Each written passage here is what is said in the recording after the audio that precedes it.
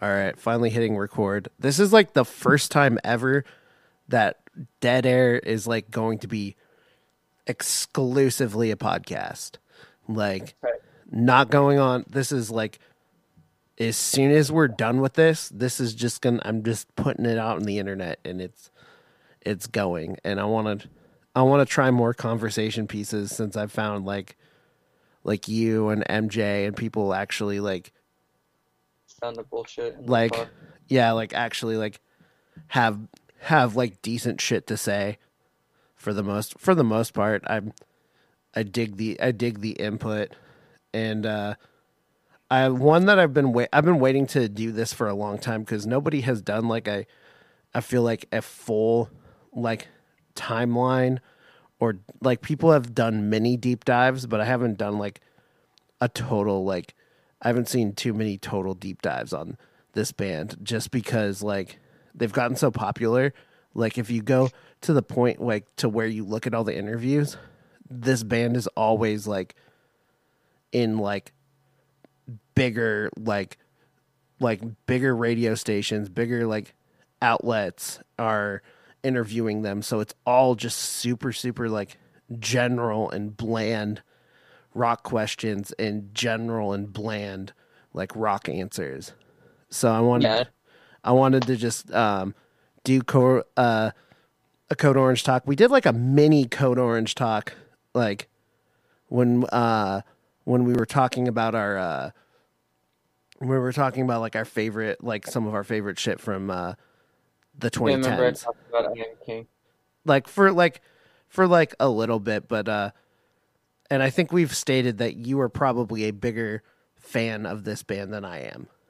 Yeah, I honestly love the new record. I think it's like it's not something I might like keep listening to over and over again, just 'cause like for that style I don't quite listen to it as much as I used to, but I think for what it's going for, I think that it's like super good.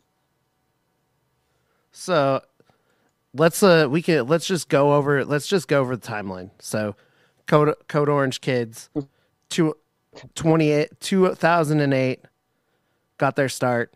That first shit for the 2000 have you listened to the 2009 demo? Probably when it came out, I didn't like I've definitely heard it, but it wasn't like something that I was like actively listening to.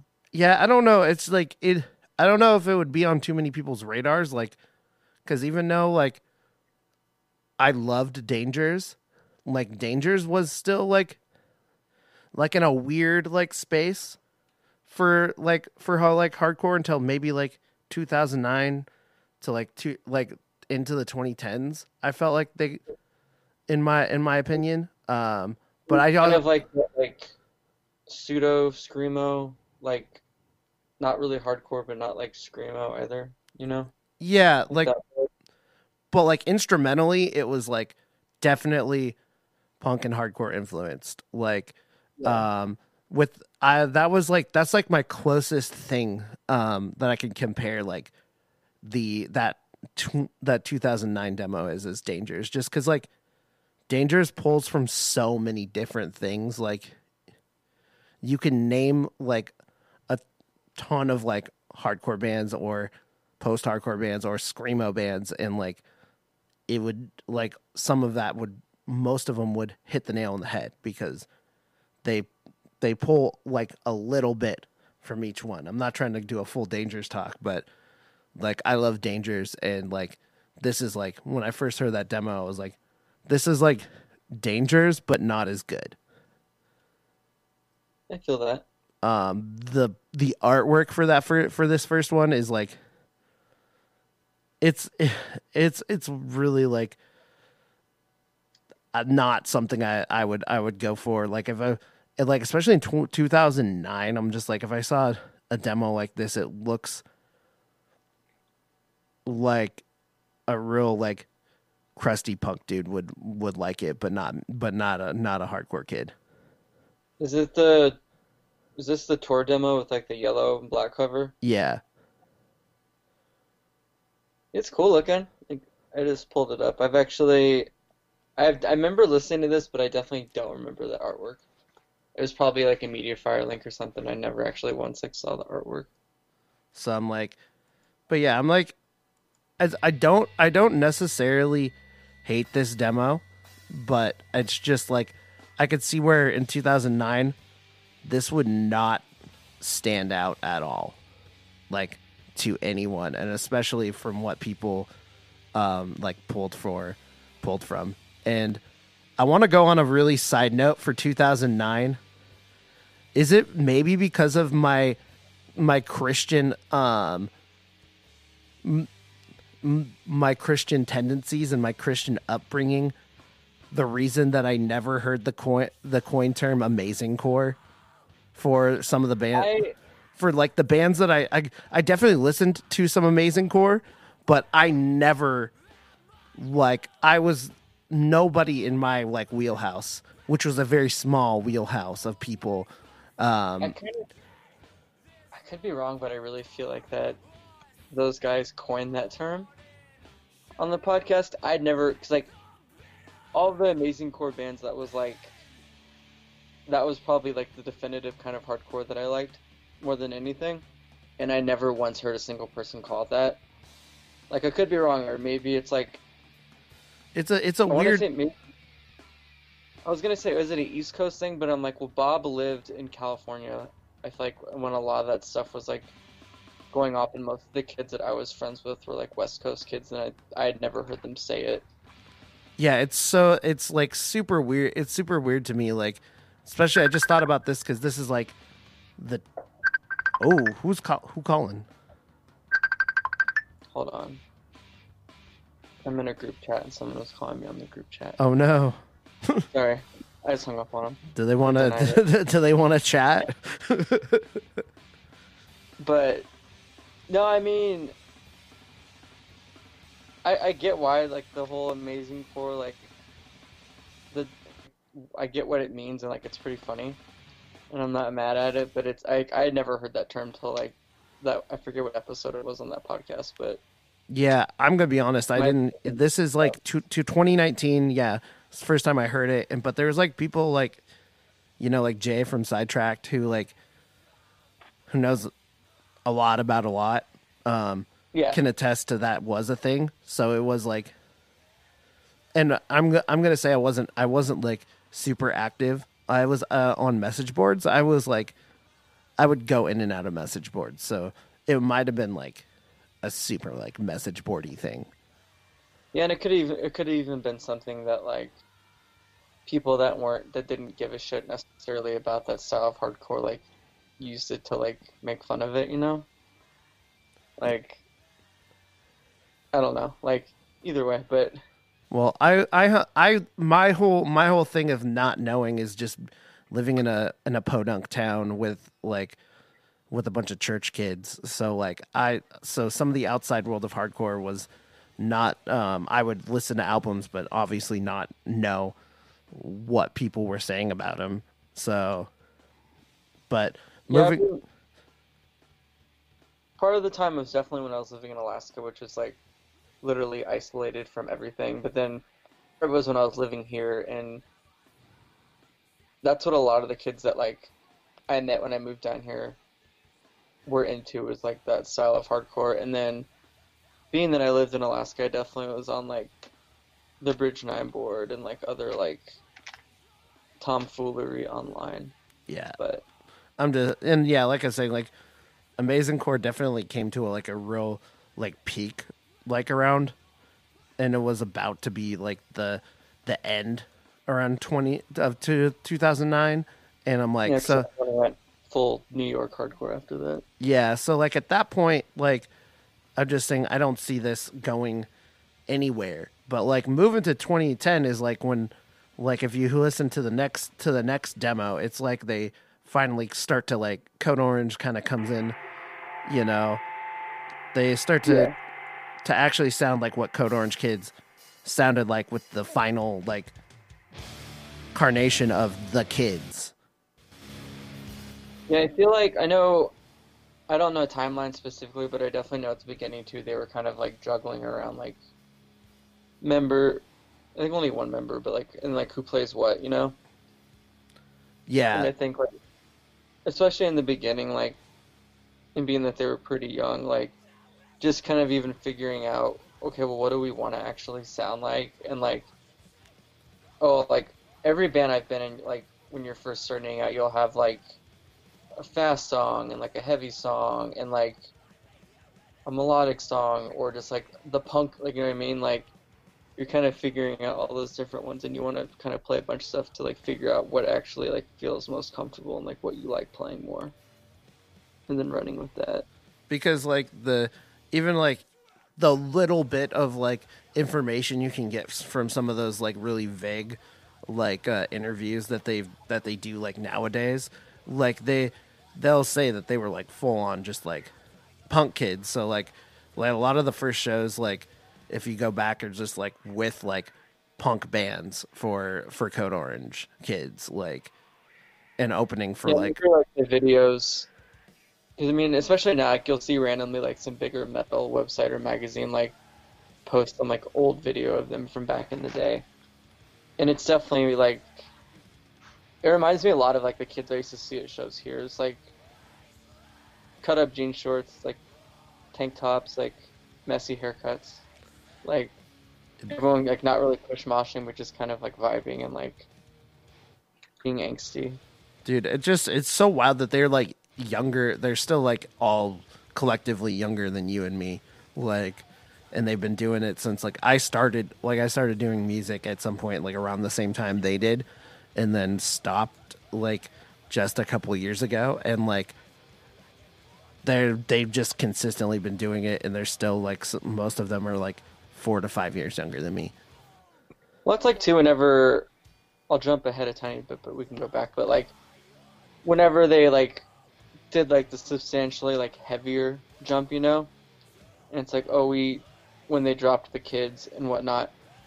And I remember some of my friends kind of complaining that they liked the old stuff and they didn't like the new direction. And I was just kind of like, yeah, well, aside from all that, like if you have to think like if you started a band when you were like pretty young, like your taste changed and you start doing different things, and it's kind of weird to like be surprised by that. Like everyone changes so much around like that time period of your like life and like the kind of music you want to play and like what you're into and like it just so happens that they started the band when they were like really young. And like it would be weird that if they continually just sounded that exact same style. And like so collectively, like for as far as like if we're gonna count like releases and splits, Code Orange Kids still has Code Orange like beat for like as far as like they still like the kids version still has more releases. So like, and I think that's something that people tend to forget. Like they've just how just like you know they say they have the Code Orange forever, but they've been just fucking consistent. Like just like the amount of stuff they like have something almost every single year that they have been around. I'm on Discogs right now and technically they have like 17 Yeah. actual releases. Like with this is with splits, they have the full Yeah. the we're not they have the full of hell split. They have that triple split with the not Run for Cover, but the It's like the is it Tiger's Top Jaw. Shelf? Yeah, Top Shelf and for cover.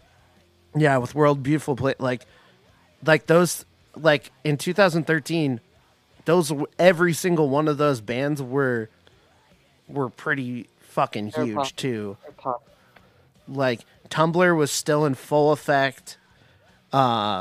So like Tiger's Jaw, all those bands like you'd always see kids with pictures of all of their merch like in some sort of like field or wooded place or cliff, like standing at the edge of a cliff with a Tiger's Jaw, World's Beautiful Place, or a Code Orange kids shirt, and it just that That was was the just band. wild. It was the. I always considered it like the band camp, like melodic hardcore slash like post hardcore like aesthetic. Like everyone had that. It was wild. No, I had it too. It was like I was single and trying to mingle with all the other Tumblr kids. I can So say with confidence, Tumblr was never my thing. It was too weird for me. I don't know. I just that's all where all my friends were at. I was still at the end of my like I was coming into my like mid 20s, so I was still like I would get like semi like you know peer pressured into something every once in a while. Not totally, but like Yeah, if my friends were doing it, I was like, fuck it, I'll do it. I was like, it's not I would that like big of a jump deal. in. I would try to make Tumblr. I would like make one and be like, oh, all my like same thing. All my friends don't do it. Like, let me see. Like, maybe this will be fun. Then like after a little bit, I'm just like, yo, this sucks. Like, I'm not having like this is. Let me just get back on Twitter. Like, that's way more enjoyable to me. I don't know. It was just easy because I like had high anxiety, so it was just like easy to click, click, click, click, click, and then every once in a while I'll send a message to someone, but then I could just go click, click, reblog, reblog. I think that was part of it for me. It was like way too much of like a content dump because everyone could like just like reblog stuff constantly. So I would just be like, wait, who posts like you know what I mean? It was. I feel like it was a perfect representation of my brain at the time, and kind of now too. Like just a hot mess. Like just to put it together, this the little bit of information for this episode just takes me like sometimes it takes a deep breath, so I'm like not stuttering all over the place. So like Tumblr was like that perfect place to just be like, this is a fucking mess, but so am I. So and it's full of melodic and sad music. So that's where we both like differ. So if we're moving forward, like everything kind of like, dude, Cycles is just fucking fast. That Shit, that's the like first album or release that I got super into. Like, um, I remember I saw them when they were touring on that Play Here. They were yeah sick. yeah no it That was had more like a like a hardcore punk vibe to it too. oh yeah for real and like it's just like I feel like if you see like their stage presence has always like kind of remained like the same no matter what No, straight up, like that was when I saw they played like a storage practice space here, and I remember that was the one thing that stood out more than anything. I was like, this band goes off when they play, and are like actually into what they're playing, and like I'll always remember how a band goes off over how they sound, like always. And I thought it was just I remember like I could probably find the tweet, but I'm almost positive I either like tweeted something about like how fucking sick it was, and like oh this band's gonna be like fucking like cool, and like everyone go catch this band on tour, blah blah.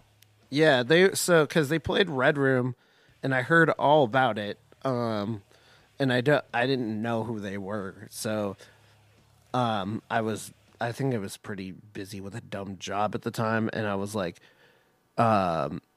but I was hearing all about it and the set went so well that like they got asked to play Rainfest like that night, like at the show. Like That's right. I believe it was Skiff. I'm not gonna it it I'm pretty certain it was Skiff who's the one who was like this band needs to play Rainfest because they like played and then like they were on like the next announcement within the next couple weeks from that show for 2012 and unfortunately I don't think they ended up making it but Yeah, I'm almost positive that they dropped because I remember something about that. yeah something and there was people like they had such a following at that point just from um you know the limited stuff that they were doing with the demos and their first like kind of real release that they had people not coming to Rainfest because they weren't playing. That's wild.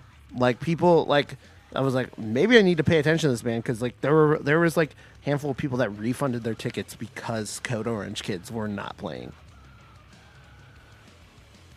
Like that was why Like I was like, who the fuck is this? that's crazy for realistically probably like a 15-minute set at most. Like Like for real. And like, but still, like that's wild. The hype was real. So I was like, I'm gonna pay attention. And then they came out with this in 2013 for Love Is Love, Return to Dust, and this might be my favorite release from the band. Out of everything they've done, uh listening back for me, like it's the most interesting to me.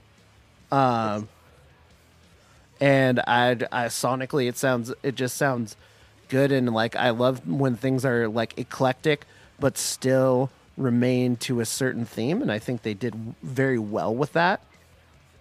I love the opener for that record a lot. It sets a good tone. It's very I'm trying to word for it. It like builds tension really well, I Yeah, guess. Um, that record is like I like it, but I remember like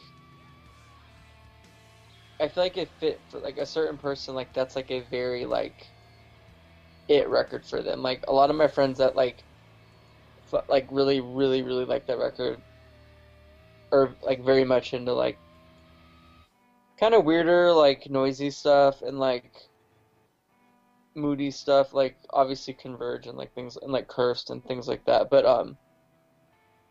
for me listening to it, like I would like specific songs, but I found myself never like listening to like the whole record. I'd pick out a few songs I liked, and then like that was it. Whereas I feel like the way the album was laid out was definitely like a you should listen to this from start to finish. yeah. Well, I honestly feel like this fits Death Wish, so like Oh, that's to to 100% to to a T. Like yeah. it's like you can hear some of like just like their counterparts in this. I hear, you know, bits of Touche. Obviously, like you hear Converge like through and through with this. Also, like you said, Cursed, with some like I think the earlier stuff was a little bit heavier, maybe a little more like like there was some more integrity, but I would say there's definitely like, there's still a heaviness, but more of a Converge presence about what they did with this, and I love it. There was a couple songs on there. Like I don't know any of the song titles, but you know whatever. Um, when they put out "I Am King" and people were like, "Oh, this is like a crazy jump. Like this, like I love the old stuff. Like this new stuff." But on that first record, you can go listen to it. You can definitely hear songs and parts where it was like, okay, this really isn't that weird. Like a transition.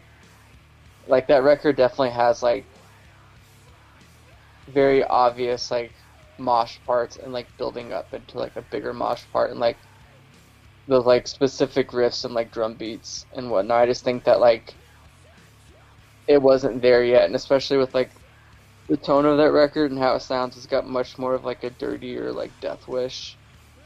Like when you think of like the Death Wish sound, like you were saying, like that's the tone that that record has. Like at some point, like I would say did did Reba do more vocals in has done more vocals in Code Orange or Code Orange Kids? That's something I'm not as familiar with, and that's a question I think I've she did. I think in Kids, the vocals were heavier. she obviously did a lot more heavy vocals. Like you can Yeah, hear a whereas lot of now it. I think Reba like has like found like the singing voice, you know, to where they're using that in like a smart way. But I feel like especially like on that first release, like LP or whatever, it's the vocals to me feel very shared between everyone, which was cool. Like for like what for that style, like I feel like you know you don't have a front person, so everyone's like kind of doing their part as a whole. You know, and I feel like a lot of the songs like had a lot of I guess like vocal bombardment, you know? Yeah. And I definitely see that. Like it just like I think the switches between vocals was like really cool. Like I think just like you said, vocal bombardment with like just like we're gonna not a lot of heavy bands switch off like that unless they're like doing like super group shit like do like Minority Unit. So like I like You get tired, get out of breath. yeah. So I love seeing like them just like everyone's like going at it when you have to do vocals like you gotta fucking just you gotta attack the fucking stage when you're doing like that much different vocal like switching between vocals and that type of energy. You just gotta fucking step out and fucking that's like I guess they have this certain formula where you have to fucking attack the stage and attack the mics Yeah. like 100%. And one thing I think I said about Code Orange and like when we talked a little bit was like I think is the coolest thing that not another band I've ever seen do is like just like do a change like this and have maybe because I think what you said was like at the time like when they were touring and just switched their like literally switched their like set list overnight to all like basically all new material. Like they I only saw them. all Do you they remember that tour they did with like Terror and Bane? And yeah it might 2014. That was between June and May of 2014. yeah, because when I saw them on that tour,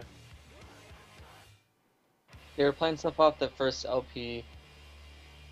They played stuff off that one three-way split, and I remember the song. They had a video for it. I forget the name of it, but even that song was like, at least to me, like substantially like heavier and more like mosh oriented. And I remember like when they played that, like that stood out to me way more. They did some interview. Do you remember when like Run for Cover used to do all those YouTube videos? Yeah. I mean, they might still do them. I don't know, but they did. I want to say they did an interview with them, and they talked about metalcore a bunch on the interview. Yeah. So like when they dropped "I Am King," like to me, I was like, well, this is definitely not that weird actually at all. And then, but like going back to what you're talking about with set lists, like I remember seeing them when they were touring for that record, and I think they only played one song off "Love Is Love," maybe two. Yeah, they like literally flipped the switch. Like, so like you talked about like that at that point they might have had a little teaser, but I'm like, dude, a teaser of a breakdown could be anything, dude. Like so it's like it's hard to go off of like 30 seconds of a breakdown to know what you're gonna get from a band. Like the Yeah. rest could literally be crap, but like it's the response to unreleased music was insane, and I've never seen that from a touring band ever. Like you see that for like local support when they're like their friends are moshing to music that they don't know because they haven't they don't have the money to record music yet, and that's 100% different. But this being a band that was starting to like really like heat things up, and they were really starting to go places at this point, like unreleased music usually gets head nods, not people knock the fuck out. Like I was randomly in Florida at that point.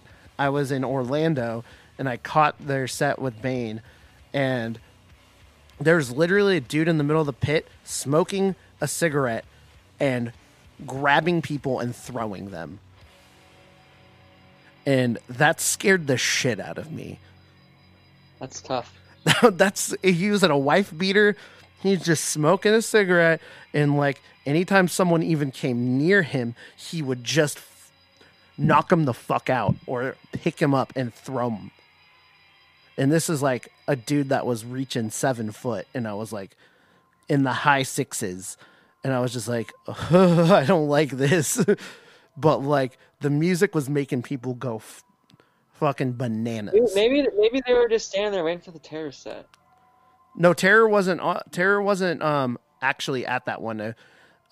They switched around their they switched like things like it was Code Orange, then Bane, and then like Give opened up. So it was a weird Cool, show. weird. It was it was cool weird. So I was like, Give with Code Orange kids, oh, that makes sense. And then I was like, Give with this, holy shit. The vibe changed so fucking quick. Like, but it was fun and memorable, and obviously they also did that This Is Hardcore set that year, and it was That video is fucking sick. It's just insane. And then to go on, like, you know, 2014 was an interesting year too, because you know, bands were just like starting to edge into the territory of what like is like the current like Pure Noise Records lineup of bands like Sanction, and like there were, you know, the early starts of that, like bands like Blistered. There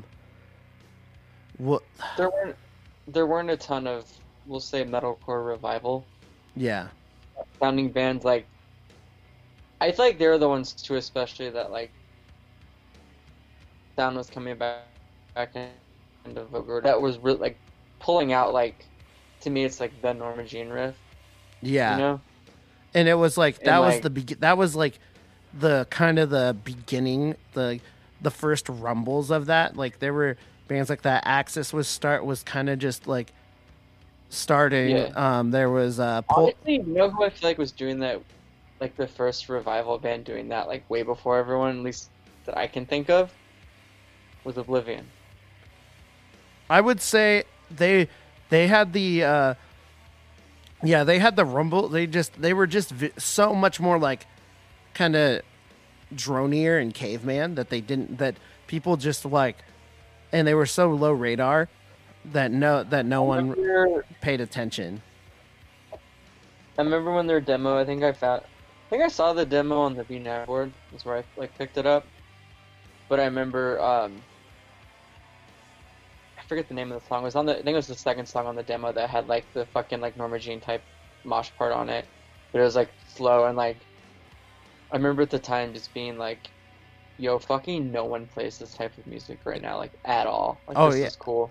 Like, well, because like they were like a band that was introducing the kids in like 2009 2010 to Disembodied, like 100%, because it was like, I think at that point, Even like even the tone that they had was like very Disembodied. Like, I'm but, gonna be honest. I like did not. I wouldn't allow myself I wouldn't allow my Christian ass to listen to Disembodied because I was Christian. devil rock, as they say. But now I'm like, the devil has me. Anyways, continue with what you were gonna say, Dev. But no, just like, I remember when I Am King came out, like you'd have like, so you have like Blistered and like Axis and like bands like that, and it was definitely like reminiscent of like good like early 2000s like metalcore. But I feel like the I Am King like kind of took that style and was just like, okay, well, like, we're gonna take specific mosh parts and riffs and just like amplify that like way the fuck more than anyone else is doing. You know? Where I feel like, 'cause I feel like the other bands like Axis, like, I think I saw them that year too, like play at House here, and it was fucking tight. But I was like, there's a lot of stuff going on, and like, this is a little bit, I guess, harder to mosh to. Whereas like Code Orange, like I Am King was like they made it simple. They simplified what they did, and that's what like brought a broader like hardcore and metal fan base to them because it's really easy like to it's something that's kind of easy to digest. Just like when Hatebreed got more popular, like it's metal and hardcore that's easy to digest for someone who doesn't necessarily listen to that music. What's crazy too is like I'm looking at the track listings for that record right now, and like realistically, like it doesn't have like when we're talking about the first record and like looking at the track listing now, I'm like remembering all these songs a lot more. This record really isn't like super like breakdown. Like there's a lot of breakdowns, but it's like to me, I Am King is almost like a big outlier on that record compared to a lot of the other songs. Like they all have like mosh parts and they're all heavy, but like that one like stands out to me way different than like everything else on the record. I definitely agree. But overall, yeah, like, and you can hear like just like I'm listening to some of the middle of this record, like where you hear still some of the same shit that they were doing in the previous record, the previous 2013 release when they were Code Orange Kids. So it's like they definitely took a turn, but there was still a lot of elements there. And to me, like it got a little more not to say that it's like melodic because they have like the slow songs that are like Dreams and Inertia is obviously like melodic, but I feel like a lot of the songs like they just got more tight knit as like songwriters and as like a band, that the songs are like flowing better, and that like they're not having to necessarily like cram as many parts into a song, or like just like things were a little more in tune, if that makes sense. I can definitely see that, and it's another thing going back to the last time we talked about all this. Like, this is a band I always rather see live than I don't mind listening to them in a recorded setting or in the car sometimes, but still they are just a great live band. They have especially during this time period, like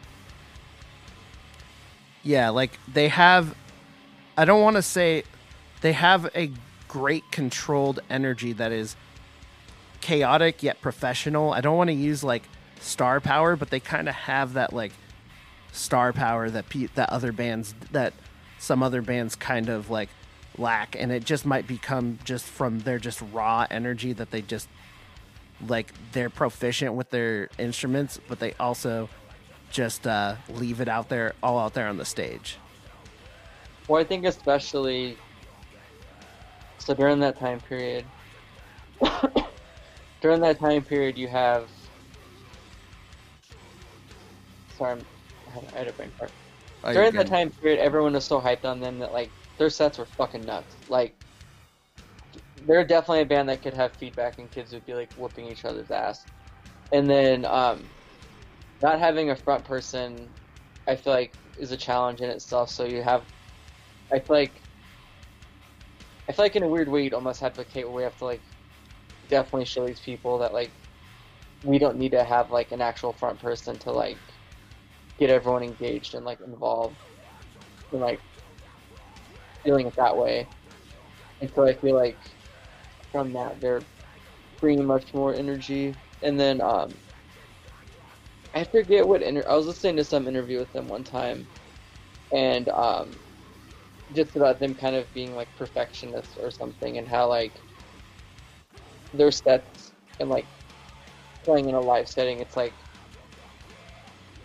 not rehearsed in the sense that like it's scripted, but very like professional, and like they're not gonna fuck up, and it's gonna sound really good, and like taking it very seriously and like professional from that side of things. So I think that like when they go off, it has like a very like it's very deliberate in what they're doing. You know? Yeah, I definitely like I said, it's definitely intentional, and they're intentional what they do, but they also like they do it in a way that they don't like it looks like they don't give a fuck. And it's just like, and a lot of bands like at that time, can you name a band in that like section of heavy music that really gave a crowd that type of energy? No, not that I can think of. Specifically in like hardcore, like, and that's like something that sometimes drew me when I was younger to like, Christian music, because there were bands like the Chariot who like just fucking fucked up the stage, and I was like, I found Like, zero like the there was more crowd participation than like bands really doing it in hardcore, but I still like loved it, like because everyone in the crowd was doing shit, but like it still is cool to like watch a show and have people have the people on the stage having like that much fun, like specifically with heavy music, because there was there's obviously a lot of the punk bands and youth crew and people like giving energy and jumping all over the stage, but like well, I definitely feel like, yeah, with like heavier hardcore, it's a lot of, you might have like one person in the band going off, but it's much more of like a kind of, you either stand in your spot or you kind of have like your little like circle that like you kind of like move around a little bit, but even then it's like usually nothing like super crazy. Whereas I feel like they were, especially considering they were all doing vocals besides Goldman, going off a lot, and I think the fact that he wasn't doing vocals, like he would go, like always pacing around the stage and swinging his bass every which way, and yeah, it was like cool. so kind of moving forward and further into Code Orange to just a couple years ago, like when they came out with Forever, like that was like the point where it's like, okay, this band is big as fuck, because like they're like I saw them in Portland at, I think I went with some friends to the show, and there was just hella metal dads, like the the guys that you like with bald But that's heads. literally like the Hatebreed show. Yeah, bald heads, Scott Ian style beards, with like usually they're wearing band merch that they bought at the show with cargo shorts. They get mad when people mosh into them. Yeah, and they usually cause some shit, like Yeah, because this is their first time experiencing something like this, because this band is pulled from a scene that they are 100% unfamiliar with. there's this guy here that everyone calls like Hatebreed Dad because he's way older. He has I want to say he has a big ass Hatebreed chest tattoo, but he only goes to those really big, like anytime like Hatebreed plays in town, he'll be there, or like quote unquote hardcore band of that level, he'll always be there. He's got their whatever band's playing, he's got their merch on, and he always gets fucking pissed when anyone moshes into him and like freaks out and like makes a whole thing out of it. But I know exactly what type of person that you're describing. And was that the tour with War Hungry, or is that a different one? No, this was with what was the fucking band? Lifeless. I remember that tour. I think I went to Salt Lake. I think Charlie went to that actually. Yeah, dude, I went to, what was it? Homegrown, and got food poisoning. Um I haven't Well, been I haven't been to Homegrown since. I've So, actually never been there, but I definitely know what it is. it's vegan barbecue. It's pretty good. Like I had it like when I went through with the band on tour, like the year before, and I was like, during the summer it was good, but I was like, this was like end of January, and we went and got the food and like ate it in the car, and I was just like, by the time we got to the shows, it's like, oh, I feel like absolute shit. And I'm like, I can't do any type of barbecue food before a show, like um you know, it's a real toss up if it's gonna like fuck your stomach up or not. Yeah, I think I went to another show with Odd Man. It was Odd Man Out was on tour, and a couple other bands were on tour like the year later. And I was like, everyone went to Homegrown, and I was like, nope, not fucking happening. I'm not going. Actually, I think it was 6 months after this specific show. I was like, no, I'm you. I'll get something else because I'm not doing it. You're not tricking me again. Like, but like I was holding my stomach in line. And I was like, I felt bad pretty much the whole night, but like hearing like the stuff like that, I was just like, oh man, I'm surrounded by some idiots. The idiots are now coming to the Code Orange shows, and I'm like, this is not good. Like there was some dude who was like, I like the song that has the power chords that go. I was like, that's not what those are. And then it was like somebody was like, you're at a metal concert when you smell the devil's lettuce. And I'm just like, no. I was like, There, these are the comments to the line to Ozfest, not a code, not Code Orange. I was like, this shouldn't be happening. I remember the last big show that I went to like that here. I mean, it was years ago at this point, but I was in line and there was people like that, and this dude ended up almost stabbing me with a knife because I got in an argument with him, and he was like, some super drunk like normie dude, and like um, I think it was at Suicidal Tendencies and Terror and Trash Talk tour. Oh, that's kind of a dope tour.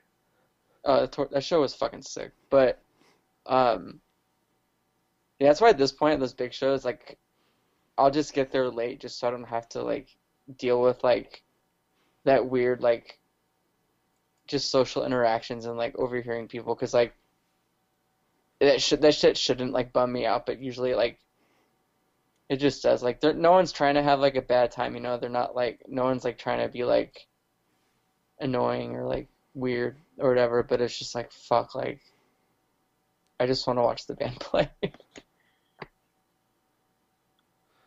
But Yeah, I want to say I want to do a listen folks here, but I'm just like that I'm not I really am not trying to like harp on anybody's good time. And if you are yeah, like listening I to feel this, like a dick.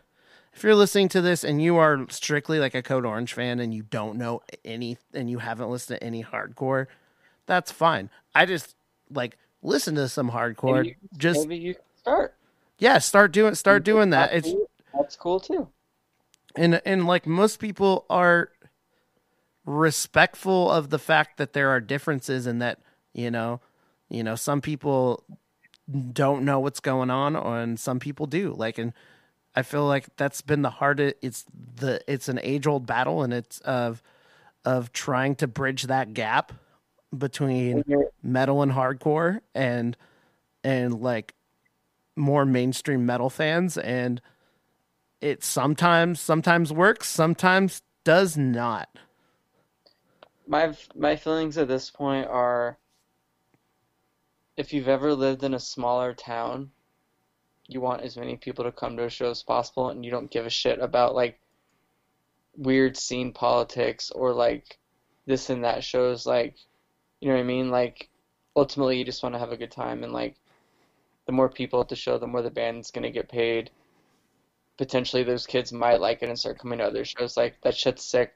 But then if you're in a bigger city, it's much easier to be like, fuck these people, like go to your Ozfest type shows, like this is a hardcore show or whatever. Like I don't know, and especially as I get older, I'm just like, I don't fucking care. Like And if you're I an just want as many people to have a good time as possible. you know and there's people that are just not going to be interested to like your friends but if you have a friend like that's at work or something that shares a general interest like who's like I want to know more like and you're a generally nice guy you know go ahead and show them some music take them to the show do if you are that person there are people that aren't that people and that is totally fine but I mean you don't if you don't need to be a dick and you can be a nice person and like have conversations and show other people like different styles of music and shit, like fucking do it, man. We're in a Yeah, like I god remember. we're in a goddamn quarantine. Let's like this is the best time to like expand your horizons. If you've been like working all the time, like you can this is a great time to deep dive into some records.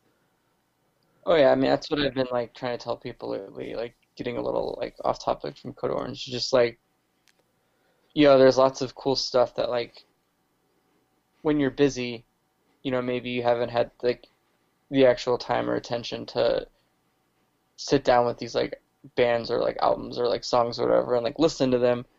Whereas now you actually have the time to do that, so you might as well. And especially with like we'll say current or like newer active bands, like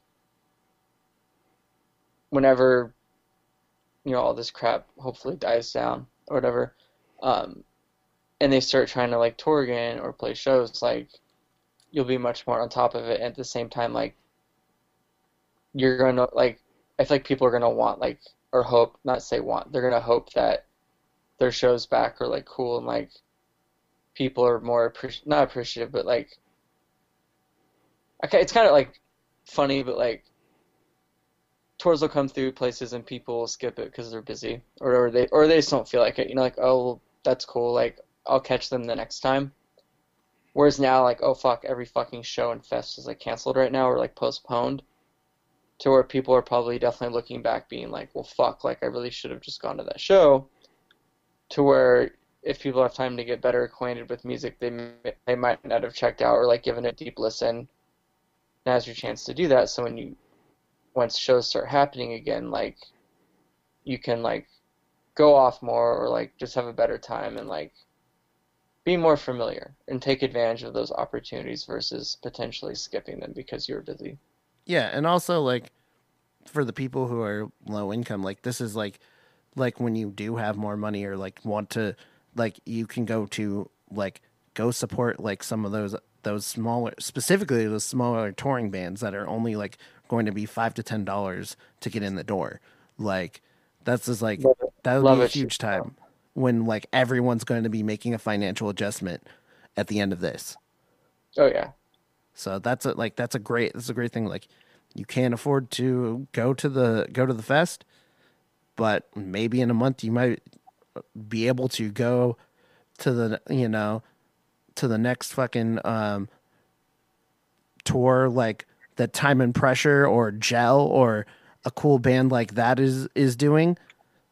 Fucking do it.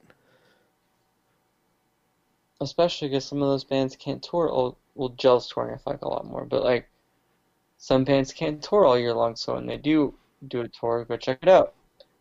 Like this is a great reflecting time. Like I said, like to get acquainted. Like listen, I'm not trying to self promote too much, but like if you're listening to this right now, you can listen back and there's a ton of music and a ton of those bands that are on this that play on this podcast and people I've talked to just this year were and still are planning on touring. So check it the fuck out.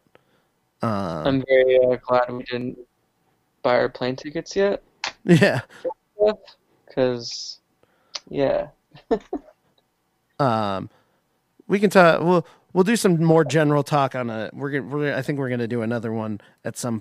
You and me are gonna do another one at some point. So let's get back on the Code Orange, and then we'll talk more about other shit. Forever. Yeah. So forever. That was an. So we're back on the forever 2017. Like specifically for this. Bridging scenes, bigger tours, more like I feel like as a whole their band got way more professional and like they're on Roadrunner at this point, Yep. right? Yeah. This is the beginning of the Roadrunner years. So just from like the rollout for that, I remember they had like the Times Square ads a bunch. Not very many bands, like hardcore bands, are doing music videos that aren't like montage of like live stuff and like mosh clips, you know? Like they're doing actual like they had music videos on the other record, but this record I feel like is much more of like what like at this point is like their aesthetic, you know? Going down the more like animation, like kind of like more aggressive Tool is kind of what it reminds me of, like the old Tool videos. Yeah, I can definitely hear like that type of vibe, and like they also had their first type of kind of like almost radio esque song on this record that was like all pretty much singing the entire time. Song fucking rocks. It's actually pretty good, and I think no, it I like, love when they do shit like that. Like that's at this point that's usually what I lean into more. and But that's what it like, and that's what it really like. I'm trying to think of exactly what I would say. What I would say like that's the um w- what it exactly sounds like. What do you think? I'm not drawn. I mean, this is like it's not meant as like a slate or anything, but it almost reminds me of like a heavy of when they were like say at Adventures, you know, like a heavy Adventures Yeah. kind of because like it's super catchy. Reba's doing like the singing. It's very like it's like all rock, but the difference like Adventures had a much poppier sound, whereas like these songs sound have a very like somber tone to them still. Yeah, like cuz everyone's comparing like the newer stuff like to a 9 Inch Nails. I would say maybe there's a little bit of like a kind of like a slower, like you said, Heavy Adventure is like a slower, maybe like kind of a typo vibe going on with that, like specifically maybe with that song. There's like little off top. Okay, so like especially with the new record, I feel like it gets a lot of Nine Inch Nails nods. I only hear it on one song for the most part. Yeah, Like I feel like that's such an easy comparison that people like to make. Oh, it's like industrial and like it has like electronic elements and it's weird, but like at least to me, like I like Nine Inch Nails a lot, and I feel like outside of like their radio stuff, a lot of their shit's just fucking weird, and it's a lot of noise and stuff that isn't like catchy, or it's like the first record that like Pretty Hate Machine is like a little catchier and more like industrial sounding, but then like some of the in between records are just weird, and then they almost turned into like almost like electronic post rock like lo-fi type stuff towards the end. yeah, and like some people Yeah, made some nods if we're jumping this far to like to Fear Factory, and that's what I think it sounds like. I definitely hear some more stuff as like some person said like it doesn't, but I'm like this comes from back to what I was saying. Like they pull from so many different things that there is like a basic formula there for what they're doing, but they're also pulling so many little things I in to think what they do. I think that we'll just kind of jump ahead because who cares?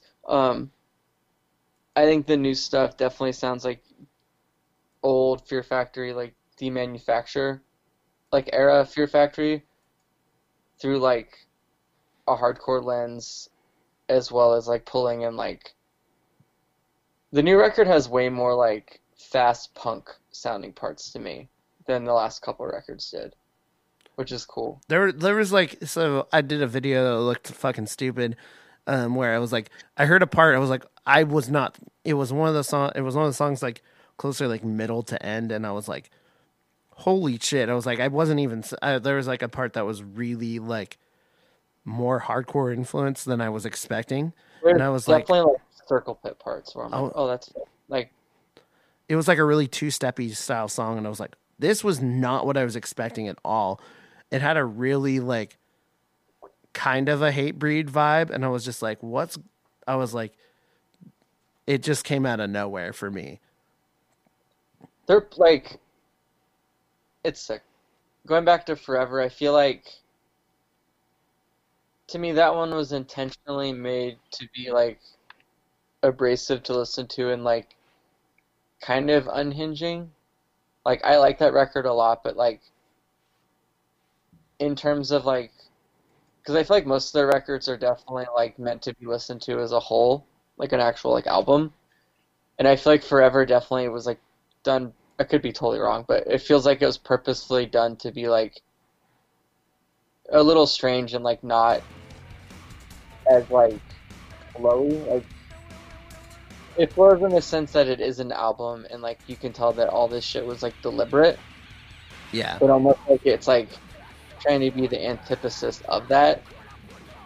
Little like kind of stop parts abruptly, or like you know what I mean. Like it was just weirder, and like I liked that. I thought it was like cool, and I appreciated that like they were trying something different. Absolutely. And like, so moving kind of past Forever, we had the 2018, 2019 years of them doing random like singles and stuff with Corey Taylor, and just like they were really, that was when a lot of bands like randomly started, like bands that I would have never thought would start talking about Code Orange started talking about them. Five Finger Death Punch, baby. What? I remember. I think Five Finger Death Punch was hyping them up at one Yeah, point. like seeing like, and bands like that. Oh, there's They another put like, the System of a Down tour. oh yeah, the Um, System of a Down tour, that was wild.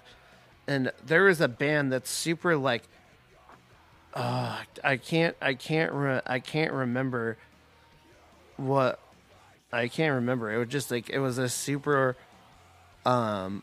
butt rocky band with a female vocalist that just didn't, like, they're super big, and it didn't, it was just like, it somewhat kind of sounds like, it, Hailstorm. yeah, Hailstorm. The only reason why I know that is because one of my neighbors, when they first moved in, were like, "Oh, you're in a band," and I was like, "Oh yeah," and like, "Oh, what do you guys sound like?" I don't know, like punk, I guess. Like, it's cool. And then she's just like, "Have you ever heard of Hailstorm?" And I was just like, "Yeah, I don't know who that is. I'm gonna be honest." And she was like, "You're joking. You know who they are." And I was like, "No, I really don't." But I was like, "Should I check them out? Are they good?" And then she was just like, "Oh, they're awesome. They play the kind of stuff you play." And I was like, "Oh, cool. I'll be sure to check it out." They did not know what you play. Dude, it's, And then I got well, I'm gonna go real off topic. It's just a funny story that's worth sharing. So one day I was outside and like I think they had some friends over or something, and they were just like, "Hey, we want to listen to your band. Like, can you pull it up on our like? Do you guys have like a Facebook page or like?" And I was like, "Oh yeah, we're on like Spotify, like Bandcamp, like Apple Music, all that stuff." And then she's like, "Well, Facebook though," and I was like, "Yeah."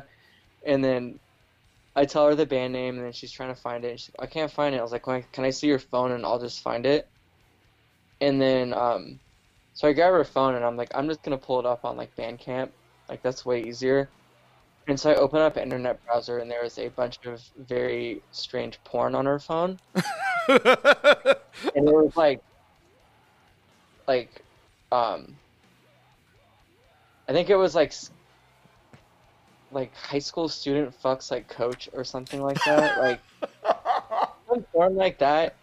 And I'm like I was just like, "Oh yeah, here you go, like it's my band." And then she was like definitely could I feel like she could tell that like I saw something, but like we're neither of us are gonna say anything. did she But not the have thing any like facial, did she not like show any like facial recognition for it? Did she just like it was literally? just like an unspoken, like it was like I don't know. And the thing that makes it really funny was my neighbor's definitely like probably in her like late 50s, Oh and I'm just no. like, and Does I'm just she like, want to be the coach? Oh no.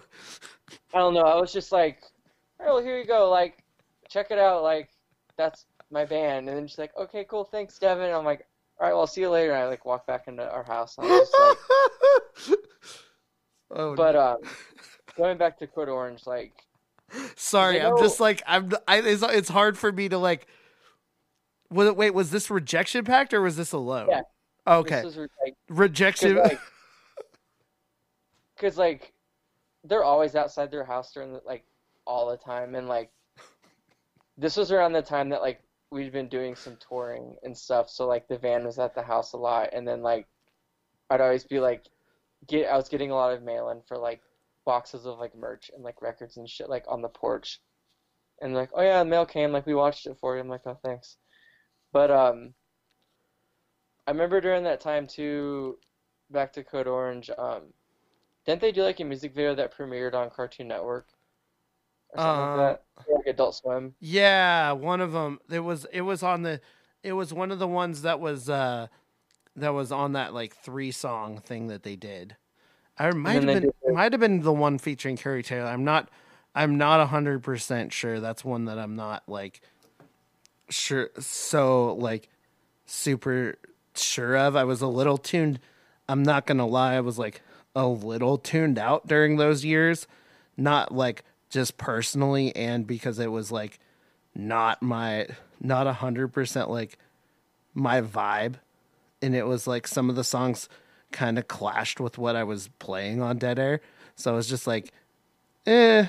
It was so I'm but yeah, I know one of their videos did make it on there for sure. I During that period of stuff, like I didn't dislike it, but it just didn't really grab me. Like there are songs on Forever that like I was like immediately hooked. I'm like, okay, this is like definitely what I want. And then with these songs, I was like, yeah, this really like it's not bad. You know what I mean? Like I'm not mad about listening to this. I didn't like turn it off, but at the same time listening to it just being like, yeah, I don't know if I'm actually going to go back to this again. Like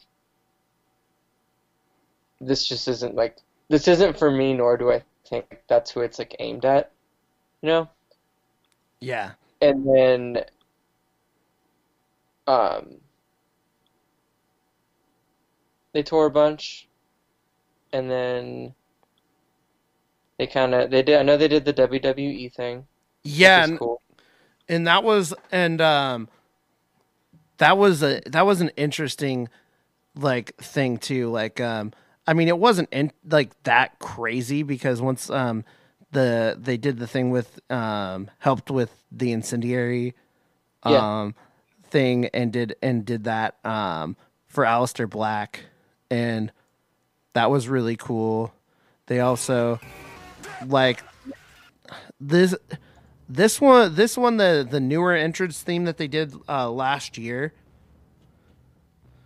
Um sorry, I'm getting distracted cuz I'm doing some texting too, but like Are um you keeping up with all the Joe Biden news? It's good stuff right now. oh, I don't know, fuck that. I'm making sure my roommate has an Uber home. Um, I remember, I feel like a big thing that was going on around them too is like, because whenever they would do interviews, and because they were playing a lot of those like open air, like those type of big festivals, you know, and interviews just like really honing in on like the narrative of like we're the new breed of bands, like these old bands, like they had their time, like see you later type of a thing, Yeah, and and being very like I don't think they ever come off as like cocky, cocky or like um, arrogant, but I definitely did see people kind of like resonating with that and being like, oh well, like I don't know, and like um, it's kind of like aggressive, and I don't get it, but at the same time, like if you really look at it, what was the last? Like, we'll get onto this later actually, but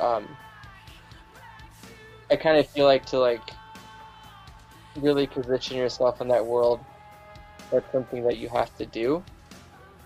yeah. Like, I kind of look at like, so you have like Knocked Loose and you have like Code Orange. Knocked Loose has a very like inclusive, like fun, like it's super heavy, but a very like fun, like almost like we'll get really simple. Like Knocked Loose is Zoomies, and Code Orange is like Hot Topic. Dude, I agree with that like 100%. Like Zoomies and Hot Topic. Like Both are cool, but it's like you definitely have like each of them has a very specific like niche that they fit, because I kind of think if you're like a weird kid, like maybe that everyone let's like all have like a fun time, like that just vibe might not necessarily appeal to you, Yeah. or like being um like shy or just not wanting to like be super social, or like everyone like singing along and stuff. Whereas you can go like Port Orange Show and it's like, okay, these are a bunch of fucking weirdos here, and like people are pissed off and like getting like a different type of like aggression and whatnot. And I think like the way that they were conducting themselves, especially in like interview format and playing those bigger festivals, like to a kid like that, that has, to me, that would be like, yo, this is sick. Like I remember growing up, I was much more of like a Hot Topic kid, and that Yeah. would have been like super appealing of being like, oh, this band is like saying like some real shit, and like I agree with that. Like hell yeah, like that's cool. So kind of just going back a little bit to like I was talking about like the Corey Taylor, the Hailstorm shit, and like because like it's like no like mystery that like and there's like people like Finn McKenty and stuff like that talking about like just like popular rock and like the decline of popular rock. So like in like mainstream media and like I think like at this point like they're like some bands were kind of see that like all the old people are kind of complaining too much and looking for the and are always looking for the nostalgia. So it's like so I think like some of those bands that are still like popular are like still are like looking to, keep the genre alive in some way. So I'm like to so like hyping up like the first band that's doing something remotely interesting that they haven't heard in a while, I think was like kind of like a move. Oh yeah, Like cuz it was I agree.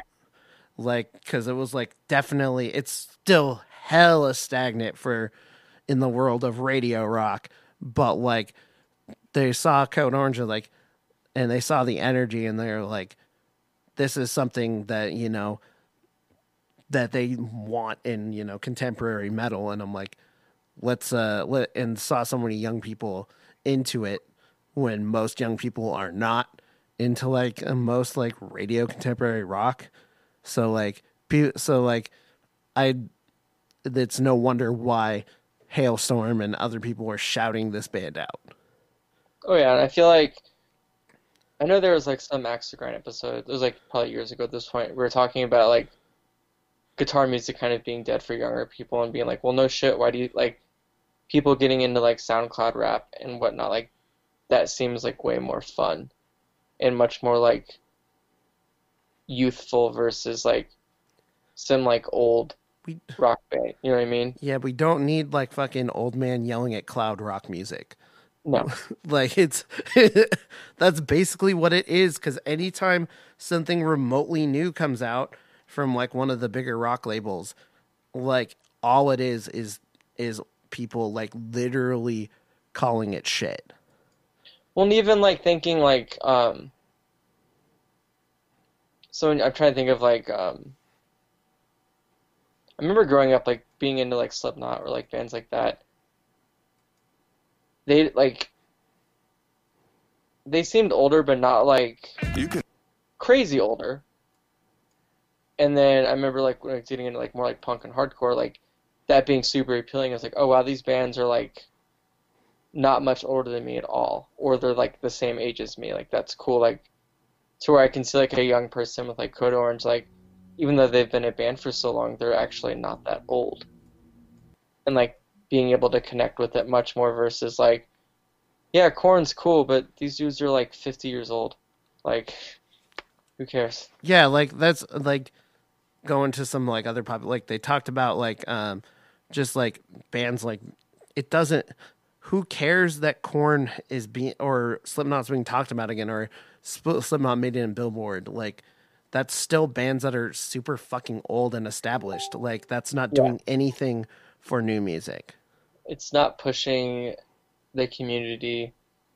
I don't know if I would consider that like a real community in the sense, but like it's not doing anything to push it forward. Whereas like that's one thing that I love about hardcore is like it's got most of the time it's like such a short window, that like if you're in a band, yeah, that could potentially suck. If you're like, 'cause it can take a minute to like even get anyone to give a shit.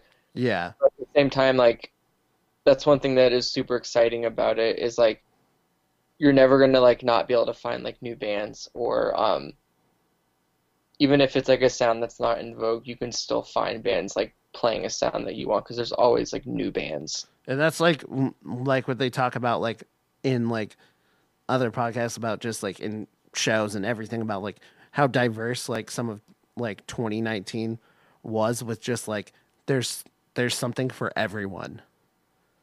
It's And tight. Like a lot of my friends that I would say dropped out of hardcore, it was because whatever. I mean, partly like they're being lazy and that's stupid, but at the same time, I feel like for a minute you could definitely tell like certain sounds were much more like this is what's kind of um, pulverizing the scene, if you will. Whereas I feel like the last year or two, especially like there's quite a bit of different styles of hardcore that are like all fairly or very popular. I 100% agree with you on that. And that like um So I kind of feel like that's also bringing like older dropout people kind of back a little bit too, is being like, yo man, like hardcore is still sick. Like there are tons of cool bands. Like maybe in a sense now it's a little easier to like find like that more diverse sound. But at the same time, I do think that, like we were saying, there are more bands that are getting popular that aren't just all playing the exact same style of hardcore. I'm like that brings us like I'm already getting ideas for our next episode just from some of this like talk right now, but I 100% like agree with you on that. Going to just a little bit to like it's also with the wrestling fans like that I feel like that's like the last like alternative like platform on like at least on television that like supports like any type of like heavier alternative music. So I'm like I'm all for that in some sense cuz like I know so many like friends who are like don't go to shows anymore that are like fully like supporting of like wrestling and also independent wrestling too. Like like the same league that that Brody King just like got out of like this last year before he started like doing more professional things. Like Yeah, there's a lot of cool like hardcore metal people like putting together like cool like some of my friends here actually have a wrestling podcast, and they're all, or not all of them. Some of them are, we'll say, hardcore kids, even though they're not kids. But yeah, I consider my good friend Kevin Deers a hardcore kid, even though he's older than me, and he, he founded this show and now does Metal Shop, but like does a lot of does a wrestling podcast as well, and like that's his other like he's a big fanboy of metal, but he's also like huge with like wrestling, and I still think like that's that like type of those two things worlds coming together keeps some people who have been out of that music still into it in some way be like okay there looks like there is some cool stuff going on when and I know that's helped like wrestling has helped incendiary huge like with that bringing a lot of people into with that intro alone bringing a lot of people into that band. well, especially if you're like a fan of just aggressive music in general, you're not concerned about like weird subgenres and things like that. And if it just sounds like heavy and aggressive, you're like, yo, this is sick. And Incendiary is one of the best current bands doing that. So For real. And then so basically that leads us to the end to today to right now. Like I have a couple like questions after like we finish this, like Yeah. talking about this record. But yeah, going into the latest record, Underneath, literally just came out. I've been waiting for this to come out until doing this, because once the first like couple songs came out, I was very interested in what turn this was going and what this was going to sound like, because like the first two, I'm not gonna lie, like the Swallowing the Rabbit Hole, it annoys the shit out of me that they fucking like, it sounds like the fucking CD is skipping. I know what you're saying. And it sounds like the fucking Wi-Fi lagged. Like intentionally. Like there's a part in the song where it just like seems like there was a bit fucking cut out. And I was like, fuck this. I did not like that. I was like, that is not what I want to hear when I'm driving, because I'm like, oh, I must be hitting Kent again because I can't, because I think the song just went out, and then it goes back and it's like, I thought that was in my opinion a dumb like thing to do. I remember when I first heard the first single, I was kind of like, yeah, this is cool. Like, I get what they're going for. I don't really think this is for me. But I was like, let me give this another listen, because there's something there that's like weirdly getting stuck in my head. And I listened to it a few more times, and I was like, okay, this song's actually really sick. Like, at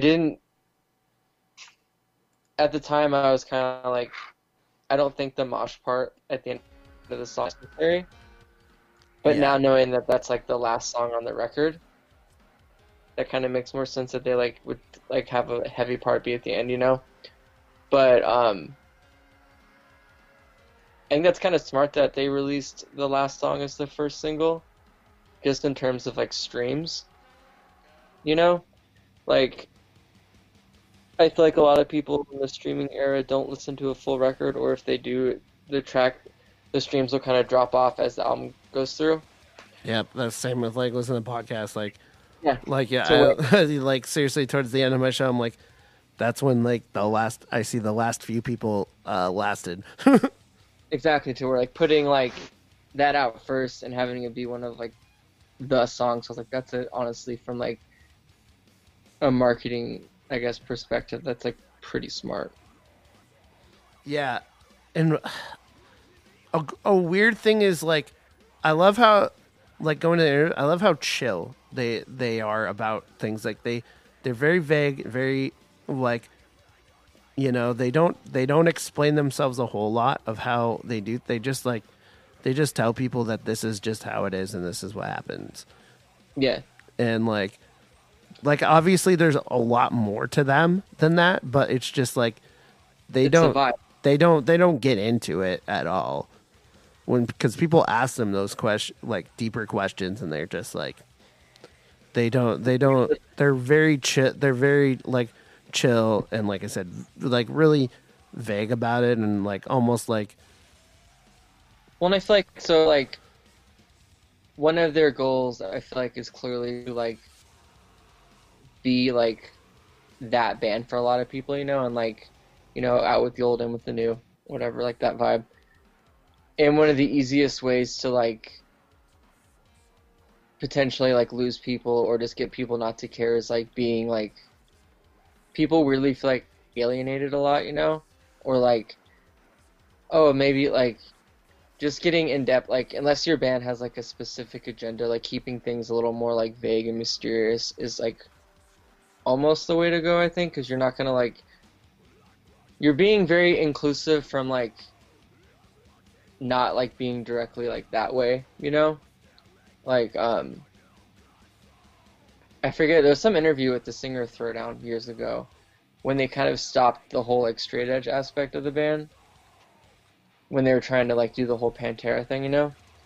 And he was talking about like, oh, like we play these straight edge songs, like kids that aren't straight edge, sometimes I've been told like they don't feel welcome, or they feel like this music isn't for them, when it is just like just because you're not straight edge, it doesn't mean this music isn't for you, and you can't like you're not allowed like you're still allowed to like be here and like enjoy it and have fun and like whatnot. To where I kind of feel like keeping like your interviews and keeping all of that kind of just like, yeah, we're a band, like this is like our primary goal, like just keeping it like as simple as that. I feel like is an easy way to like get your like audience more into it and not feel like weird or like not welcome or anything like that. Yeah, I know. And I don't even know. I know, like, there are a few members. I don't know who's.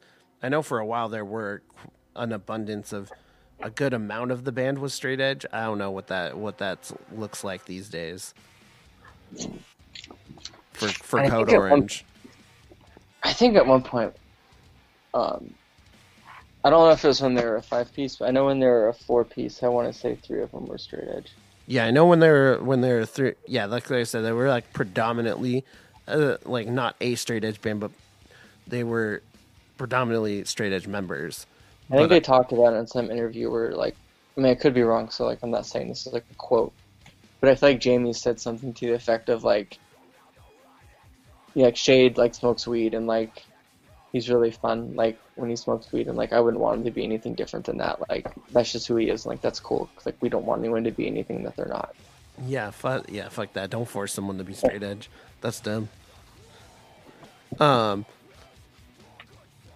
yeah, like so that brings us to now. Like, so I feel like this band has always been like they're hardworking, but there has been a little bit of luck, like being at the right place at the right time, which ends us with the just this last weekend doing the live stream show during like just at the beginning of this outbreak for coronavirus, where like just they led the forefront of bands doing like The stream. live stream shows. Now, like there's, I think I've seen a there's some bunch of them since then. yeah there's a well obviously the Chromax did one, which was really fucking funny. I didn't watch it, but I saw a clip like and like screenshots and shit from it. Dude, Harley was like literally telling, he's like, show me those emojis. So fucking old. But I don't know, it was funny. I'm like, I was like, is this gonna be me when I'm older? Might be. I don't know. I was like, I have no clue. But it was entertaining to say the least. But like the production for that show was just amazing. Like for the Code Orange, like Just like the intertwining like graphics and like animation stuff with like the most. I didn't watch the whole thing. I watched part of it, but fucking wild and um, definitely like because I don't we'll say the venue cap on that place is like 3,000, okay, or something like that. Because I think they had like 12,000 like viewers or something like that. Like that's insane. And obviously, I think a live show still would have done more, just because like they are a live in-person band. But at the same time, like definitely took a positive out of a negative, and like realistically probably reached a shit ton of people that might not have even heard of them before. absolutely. Like well, also just like during the time that it was perfect. Like it was just right before pretty much most of the United States, because it was the night, the night before like Washington and most other places did lockdown for most of Yeah. the bar and service industry, which was another like the other 50% of the people that that listen to hardcore and metal. So like it was like kind of like perfect. Like now there's like big bands now doing it, but like Code Orange, like they knew And I think exactly what they were doing. you have to be a certain band. Like I always debate like when we're at practice, like, oh, should I just throw on like an Instagram live and like people could hear some of our like new shit that we're writing, or like would people find this like interesting or funny or whatever? And I'm just like, yeah, no one gives a shit. And if they do give a shit, like it's gonna come off super like just like hokey and like corny. Whereas like with them, it's like, okay, this is clearly a very professional, like this has been thought out and like put together in a way that's gonna not come off lame. Yeah, I know some smaller bands are thinking of doing that, and I'm like, could be interesting. I don't know, depending on what way you spin it, what way you do it. Yeah.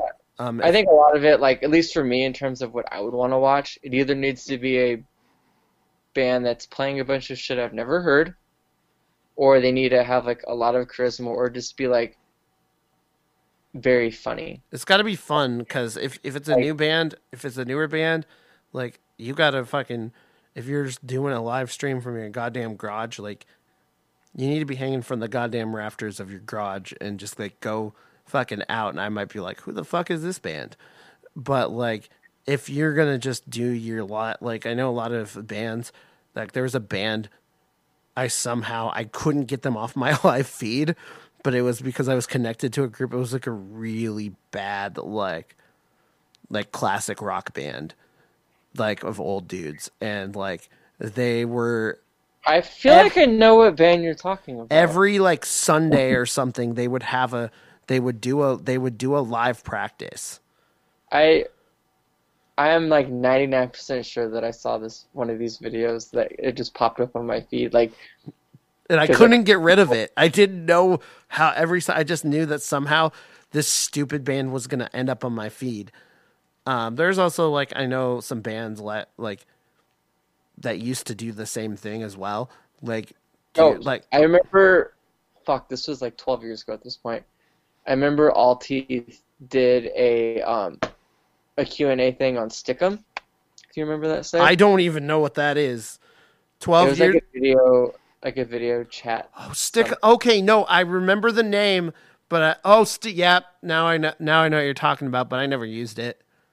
Same, but I remember I downloaded or whatever, went to their website literally just to like, cause like I was buds with them and I was like, oh, this will be fun. Like this will be kind of cool. I can like bullshit with them on this, and that'll be interesting. I think maybe if bands now like, I'd be more apt to like doing like that kind of stuff if you have like a very like, so it's almost like a podcast interview format, but maybe doing it through like fucking PK from like Self Defense and Drug Church and stuff, like with all his videos, like when he goes live, like that shit to me is actually like interesting and like entertaining, like asking people questions and like having conversations. I wonder if you'll see more bands starting to do that kind of stuff. That'd be cool. I'm I would do it, but I was just like I would I would just be so stupid. I don't think I have the capacity or like to do that in front of three people.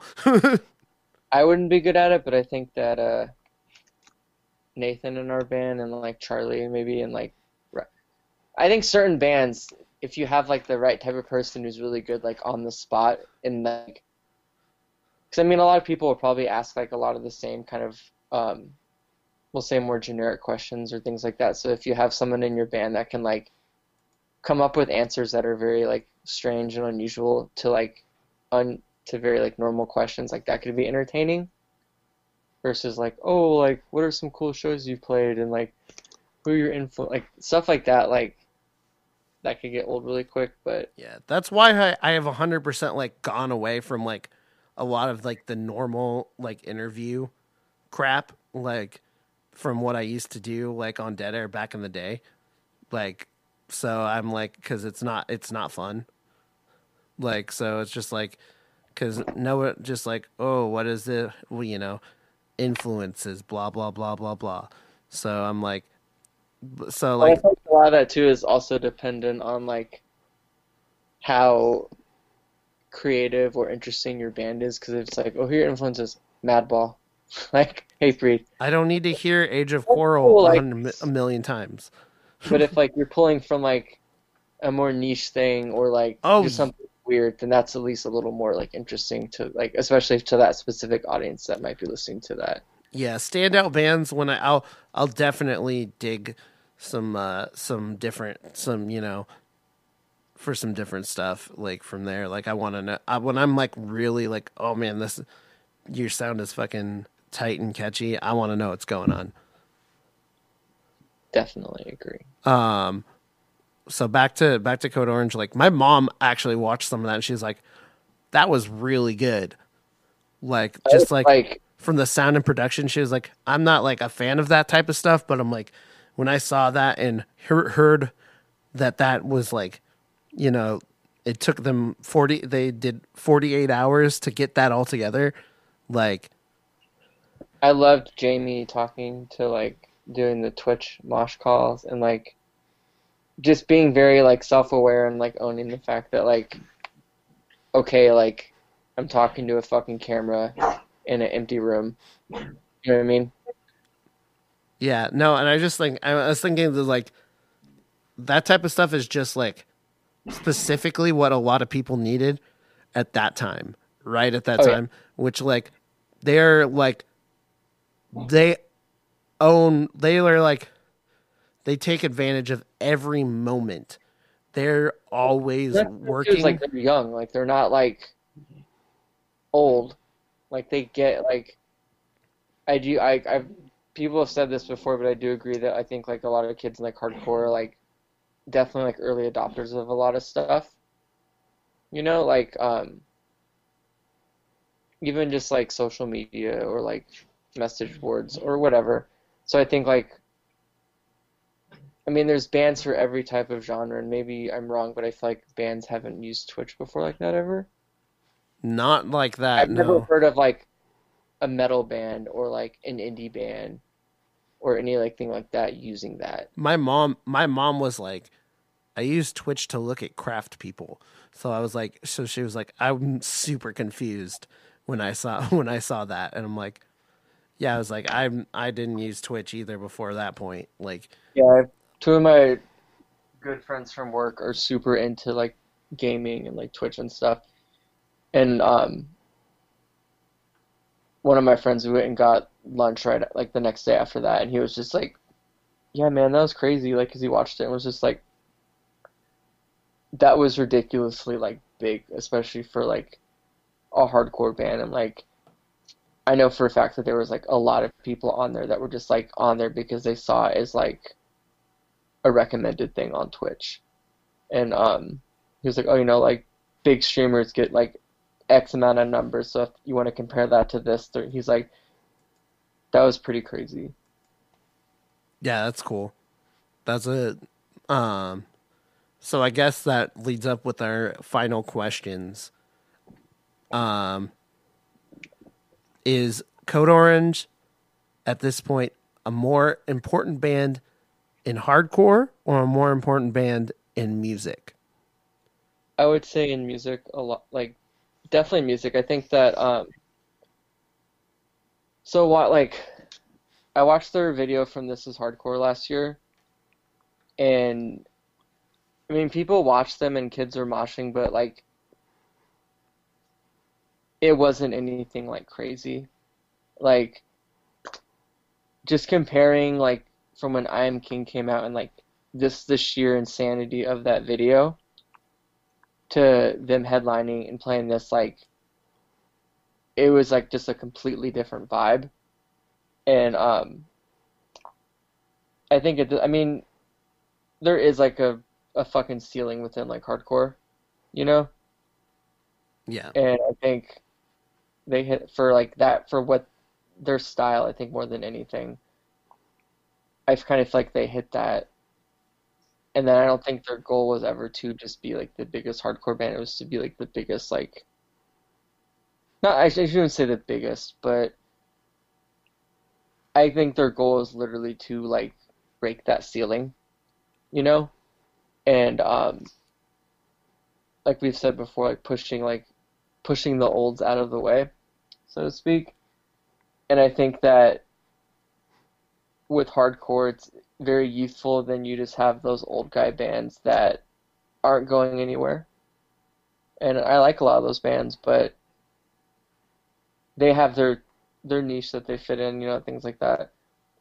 But otherwise, it's just like a very like youthful, and most bands break up to where the only other place you can go is like outside of hardcore.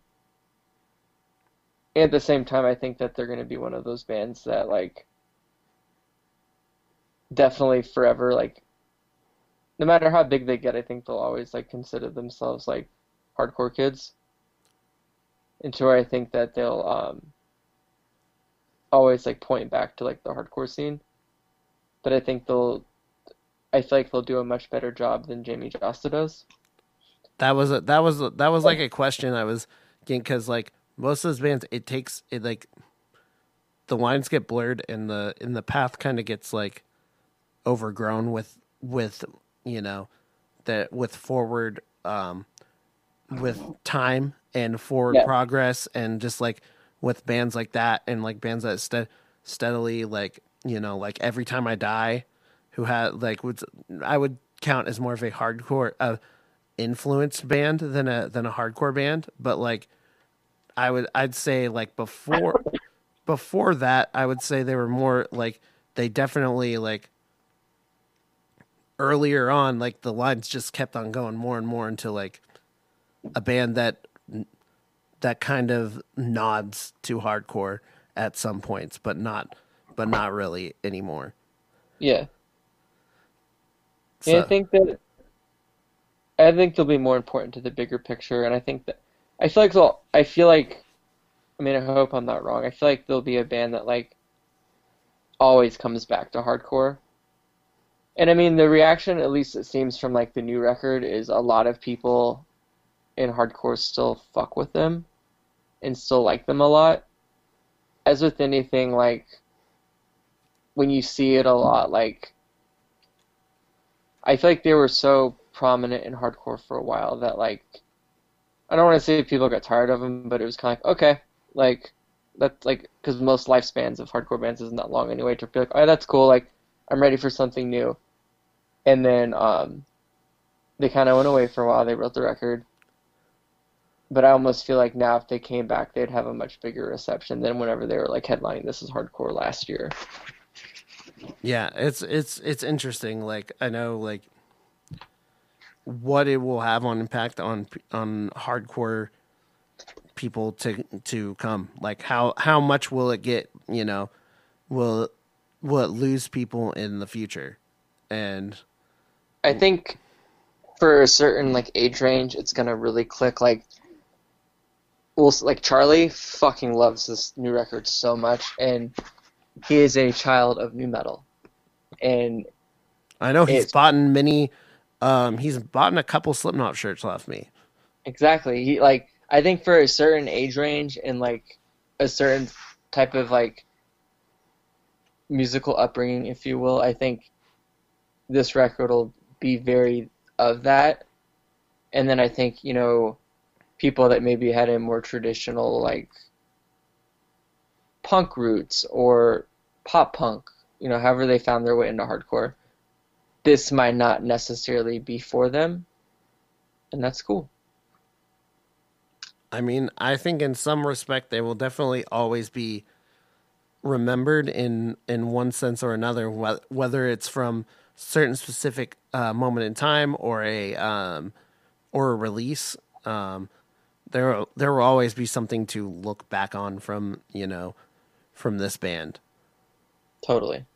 So that's all I have for Code Orange. That was pretty cool. That gives me a lot of ideas for a lot of future stuff that we can do. And I hope whoever's listening enjoys this. This brings a lot of different elements to the table because I want to, like, during this specific time, I want to do as many podcasts as possible, get as many things out for the listeners, just like in general, and just have more and more like pre-recorded stuff on top of doing a live radio show and stuff. So thanks for doing this, Dev. Thanks for having me. It was fun. That was cool. I hope you have a safe quarantine. And I that bought a shit ton of food. I think we're still gonna have band practice this week, tomorrow. I think we're gonna try to write a lot of stuff during this like next bit, since a lot of our out of town stuff ain't happening anymore, so we have Because time. you were doing prom corps, right? So I'm hoping that I talked to the guy yesterday, and as far as he knows, it's still on, but he's like, obviously, like, in my gut, I feel like it's gonna end up getting canceled, but hopefully it doesn't. But he even said, worst case, he's like, I'm just gonna postpone it. Like, it's not gonna not happen. It just might have to be at like a later date. But I mean, nothing anyone can really do. So it's like, at this point, I'm not really getting bummed out if stuff gets canceled. I'm just like, damn, this sucks. Like, that would have been really cool, but no sense in getting stressed about it because it's totally out of everyone's control. yeah. Also, hearts go out to everybody like in my industry that I currently work with, security and bar industry. Anybody who's listening, if you Like, if you listen to my earlier, I had a podcast, I had a show with Akil from Mendit. We kind of put some jabs at the coronavirus at the first side of it, just because like people do freak and I just want to say that I do acknowledge if you were offended by that, I apologize, but I do think there also needs to be a middle ground between like being like, fearful and being logical. so I mean, like my girlfriend brought it up last night, but because she was like, "Do you remember people being this freaked out over like H1N1?" And I was like, "No." And she was like, "Same." And she was like, "I feel like," she's like, "social media wasn't like it was around back then, but you didn't have as many people that were on it and the types of people that were on it." I was like, "Now you have, every idiot can get on Facebook and go get their information from some bullshit like obviously like not actually like fact checked or whatever Facebook page, and then like fear sells and people just love to be scared, and that's their way of like coping with it is like And it making sucks. it making it shitty, like, oh, this fucking look at the blah blah blah, and it's like, yeah, that might be fun to you, but that's actually probably gonna freak someone else out, so like just okay. Like, Yeah, like with the shutdowns in San Francisco, and like also with just like there is a possibility that some things will get, you know, will be quarantined for 8 weeks. There's a good possibility for some places, but that's not an indefinite thing at all. yeah. And a lot of people were trying to tell people that you will be, if you're in a bar, you're out of work for 8 weeks. I'm like, that's not 100% true. It, but it is a possibility, but it's not, that is not fact at I'm all. just, I'm just kind of like, do you want to read the like if you come across something like this, should you read it? Yeah, it's knowing more doesn't hurt, and even if it might be wrong, it's good just to read different perspectives, I think, just to like see how fucked something potentially is or whatever. But you don't need to be like pushing all of that crap out there, and it just becomes a huge fucking echo chamber, and it's just like, yeah, we get it. Like all you're doing is freaking people out, and then people that are already like having a hard time, it just makes it worse for them, and like just consistently reinforces like, yo, this sucks right now. So I Ab- kind of feel like there's a lot of bad stuff happening, and obviously like some people are luckier than others, and some people have it worse than others. But at the same time, like negativity and like fear spreads all at the same time. So does like positivity and like being kind and like all that kind of stuff, to where I feel like now is especially important to like not be an outward shitbag and like just be cool and just be like take it day by day. Like that's literally all you can do. Absolutely. Um, that's all I have to say. Same. This is this was 2 hours long, so this actually might make it onto the live show, but I'm still gonna post it on Spotify anyway, like ahead of time. So fuck it. So Oh yeah. more the fucking merrier. Um, the things to follow me on Dead Air NWCZ on Spotify, not Spotify. What the fuck? I'm so bad at this. Dead Air NWCZ on both Instagram and Twitter. I've I've talked a little bit more on Twitter lately, so that's cool. And then I got facebook.com/Dead Air Hardcore Radio, and then our group, Dead Air Hardcore Radio on Facebook. And then deadairhardcoreradio.com, I did some reviews for the End of Days demo, did for Reek Minds. What else was there? A couple other. Check them out, deadairhardcoreradio.com. Anything else you want to say, Dev? Any last word? Change from the Northwest is my favorite new hardcore band. They're sick. I can't get enough. Shout out to them. Rejection Pact is writing a new record right now.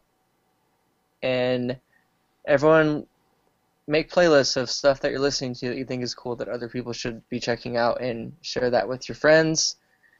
And there's other ways to engage and experience hardcore outside of live shows, even though that is the best form. There are other ways, and do the other ways right now. Yeah, do what you can. Exactly. I'm 100% for the do whatever you can when you can. So, all right, that's the end of this one. And cool. Listen to Dead Air 2 hours of a podcast.